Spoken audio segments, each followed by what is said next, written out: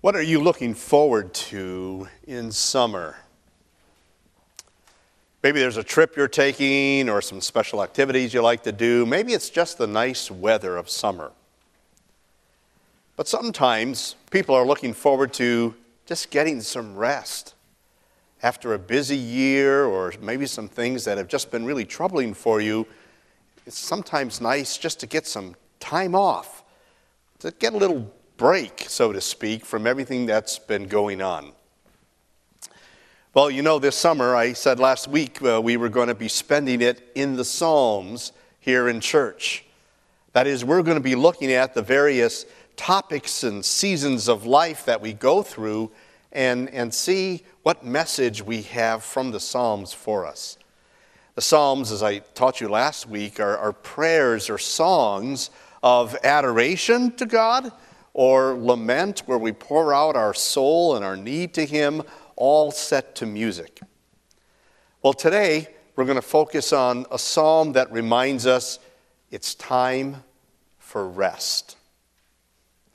It's Psalm 91. The first two verses remind us of that rest we desire. The psalmist said, "Whoever dwells in the shelter of the Most High will rest in the shadow of the Almighty. I will say of the Lord, He is my refuge and my fortress, my God in whom I trust." Now, if I were to ask you, what kind of things might you be looking to get some relief from? What things are you looking to have a rest from? You might come up with an interesting list. You know, there might be I just need to get away from work for a while, all the projects and the hassles and the responsibilities. Kids probably feel that way too.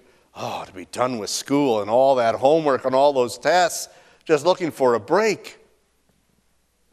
And then, of course, we just might be tired of the rat race, that daily grind that we go through, and just want a little bit of relief from that, some rest.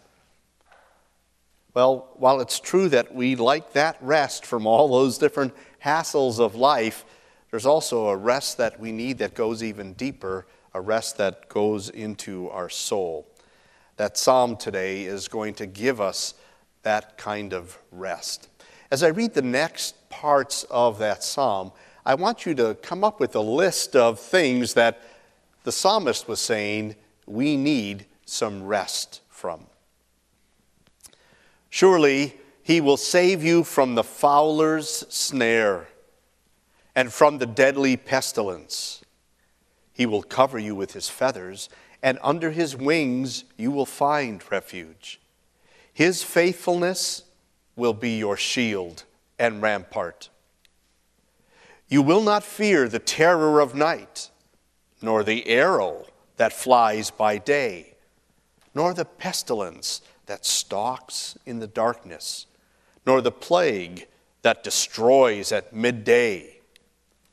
1,000 may fall at your side, 10,000 at your right hand, but it will not come near you.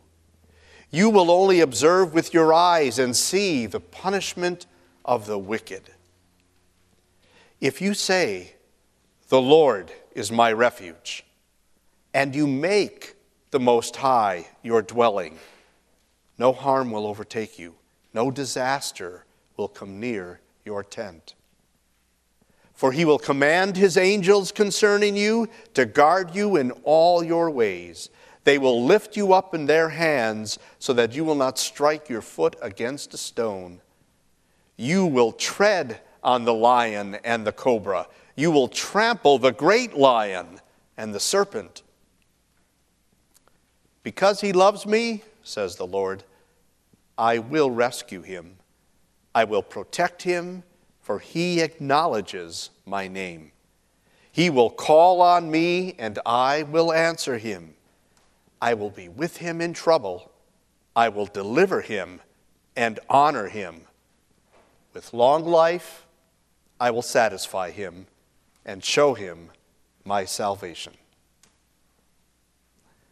Did you see a list of topics there that he was saying we need some rest from? I said before that the Psalms often were like a prayer. And this one is reminding us to pray. That is, it gives us a plea to go to the Lord for the rest and the relief that we need from the experiences, those hardships of life. As I studied this psalm, I saw that there were three categories or three things that he said that we go through and desire some rest or relief from. And the first one was from the evil that's around us. He used words like pestilence and plague, striking one's foot against a stone, harm, disaster. In other words, a lot of troubling and difficult things. Now, sometimes when we use the word evil, we like that to describe bad things in the terms of like crime or hatred or violence, things like that. And that's certainly evil. But the Bible also uses the word evil to speak of other tough things that happen to us, like diseases and difficulties. Martin Luther, when he was writing his small catechism and was explaining what it means that we pray, deliver us from evil, gave us a list of such things like that. What he was pointing out is, in this life, we have troubles. And that's because this world, this creation, has been ruined by sin. And since we all live in this world, and since we all commit sins, we will all experience the troubles of this life. Nobody is immune from them. Now, I'm sure if I were to ask you, could you come up with a list of things that trouble you? I'm sure you would have no difficulty making a list. Whether it was things from the past or things you're going through now, everybody goes through some troubles. And those troubles have a way of just kind of weighing us down. They bother us. They make life unpleasant. They cause us to worry. They wear us out. And beyond that, they also take away from us sometimes the joy of our faith. And in fact, can even attack our faith. Is it any wonder then that the psalmist is saying we need to make our plea to God for Him to provide relief from this evil? Now he went on and described the second thing. He talked about the fear of the terror of night and the arrow that flies by day. He spoke of thousands falling all around us and that we would see the punishment of the wicked. What I think he's referring to there is the fact that there are enemies in life that attack us. He also spoke about a fowler's snare. That is, somebody who's going after the fowl, the birds, and setting traps for them. Now, of course, he's not just describing people trapping birds. He's talking about people who maybe are laying traps for us. Have you ever had that happen to you? Maybe there's people at work or whatever, and they're kind of laying a trap for you, trying to set things up that you're going to take a fall. Maybe they're saying things behind your back. Maybe they're making life difficult for you. Maybe they're doing things so that they can advance and you get knocked down. Whatever it might be, we probably all experience that, where sometimes it just feels like people are out to get us. So there are enemies that attack us. He also spoke about the lion and the cobra or the serpent. Now, I don't think he was necessarily meaning that there's going to be lions walking down the street and serpents, cobras in our backyard. But it was simply describing that there are dangers around us, enemies who want to get at us. It's interesting to note that the devil is called a lion who's prowling around trying to get us. And the devil is a serpent, crafty and tricky, trying to deceive us and attack us. So some of those enemies that are out to attack us are simply the sins, the temptations that are around us. They are like a fowler's snare, set up to trap us. Now, how do we handle that? Oftentimes, we get trapped and fall and attacked and wounded. And maybe we learn our lesson from that. And maybe we say, well, next time I'm going to be a little bit smarter. I'm going to see to it that I don't do this or that. Or sometimes maybe we think, if I just try a little bit harder, or yes, I know I fail in this in my life, but I do very good in these other things, and so we try to erase or cover up or balance out those bad things. But that just reminds us that our own efforts will also harm us because they fail. In our own efforts to try to please God, we fall short of what He expects. And that's what Jesus was referring to when He spoke those words in Matthew 11. Come to me, all you who are weary and burdened, and I will give you rest. You see, the people of Jesus' day were really harassed by their religious leaders.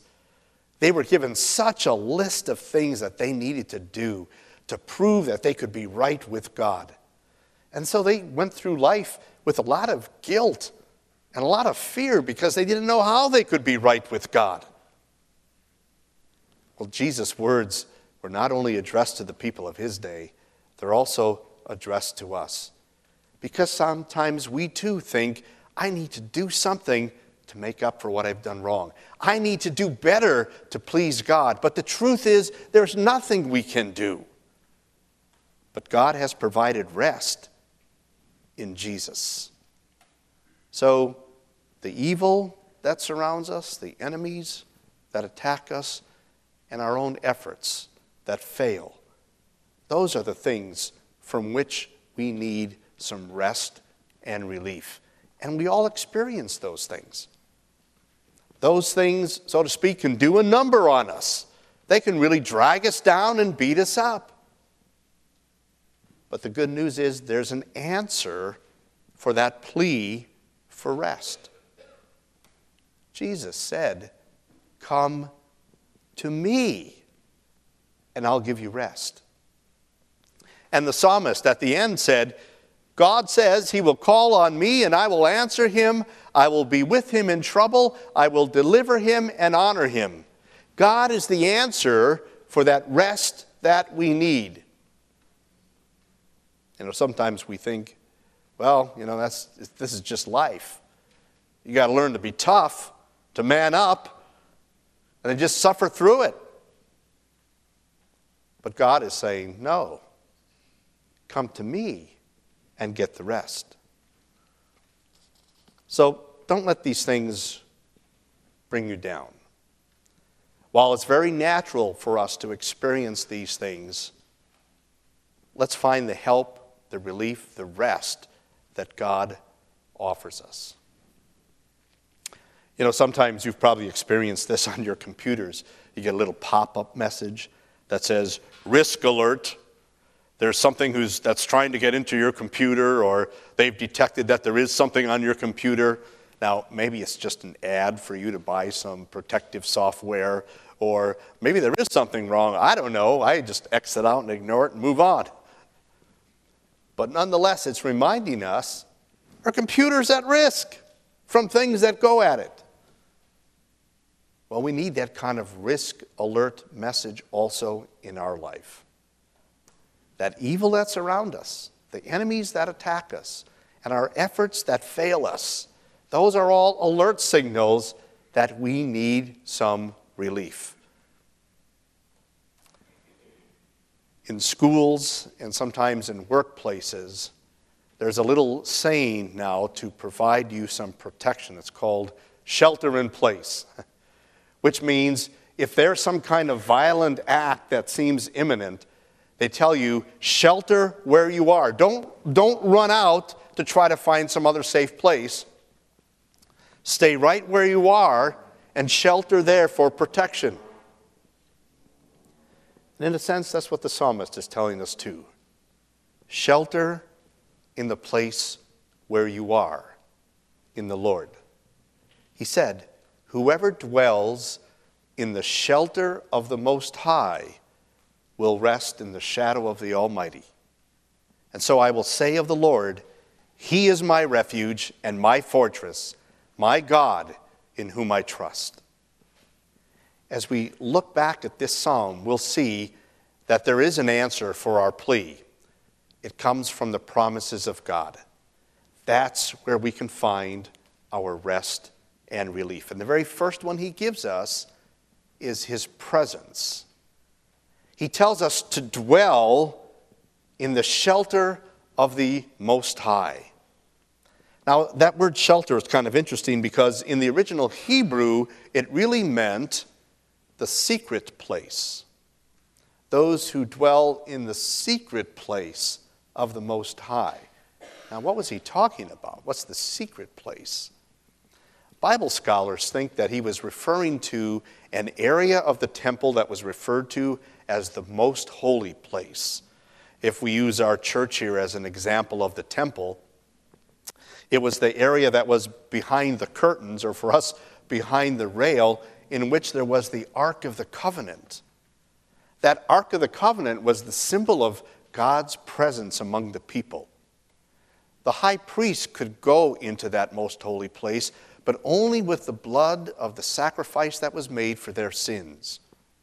And there they would find the mercy of God. You see, that's where he's telling us to go, to shelter in the mercy of God. And we find it not because we've come with the blood from an animal sacrifice. That could never pay for our sins.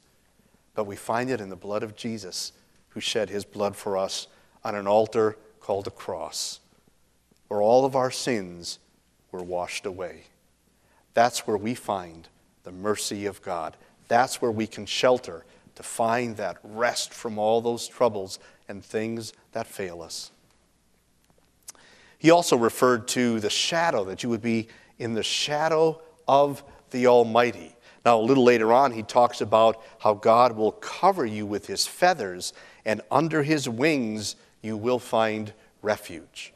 Sometimes in the Bible, the illustration of an eagle was used for God, and how God would carry us like on the wings of an eagle. Here he's using God's wings as a symbol for his presence, and there we would be safe in the shadow of those wings. Now, maybe the author was still thinking about the temple, and maybe he was thinking about the wings of those cherubim angels that were carved on top of the Ark of the Covenant. Or maybe he was thinking about the wings of the cherubim angels that were embroidered into that big curtain that separated people from the most holy place. Either way, what he's reminding us of is the presence of God and the angels that he sends to carry out his will for us. That's where we find rest. And he talked about the Lord being our refuge. A refuge is simply a place where you go to hide, a place where you go for safety, for protection. It said, say, the Lord is my refuge, and make the Most High your dwelling, and then no harm will overtake you. No disaster will come near your tent. And then one more thing, he called the Lord our fortress. You can picture a huge castle armed mightily for protection. That's what the Lord is like. In fact, later he'll say, it's his faithfulness that will be your shield and rampart. Now, when he says a shield, he's not describing that little shield that Captain America has. You know, it looks like a garbage can cover. He was describing a shield, a big body shield, behind which a soldier could hide so that nothing would attack him. It was like full protection. And, of course, the rampart was like describing those walkways around the fortress where soldiers would be stationed all around. So what he's simply saying is the presence of the Lord is all around you in every aspect of your life. In your finances, your work, your schooling, your relationships, your health. You keep going with that list. The Lord is all around you to protect you. Dwell in him, and you will have the rest you need. Now he goes on and gives a second promise for us, and that is of his power. It calls him the Almighty. And God's power does go to work for us. He says, because he loves me, I will rescue him. I will protect him, for he acknowledges my name. He'll call on me. I will answer him. I will be with him in trouble. I will deliver him and honor him. You know, sometimes disease, sickness takes over us like a cold because our immune system weakens. And sometimes terror or fear takes over because our courage isn't strong enough for situations we face. And sometimes even our efforts fail us so easily and so quickly because they aren't good enough to get us to God. That's why we need the Almighty.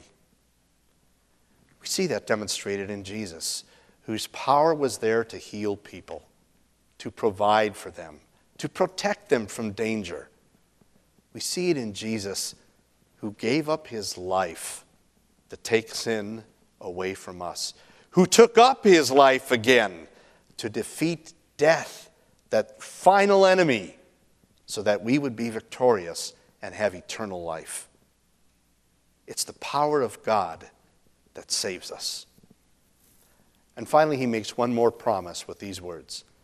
With long life, I will satisfy him and show him my salvation.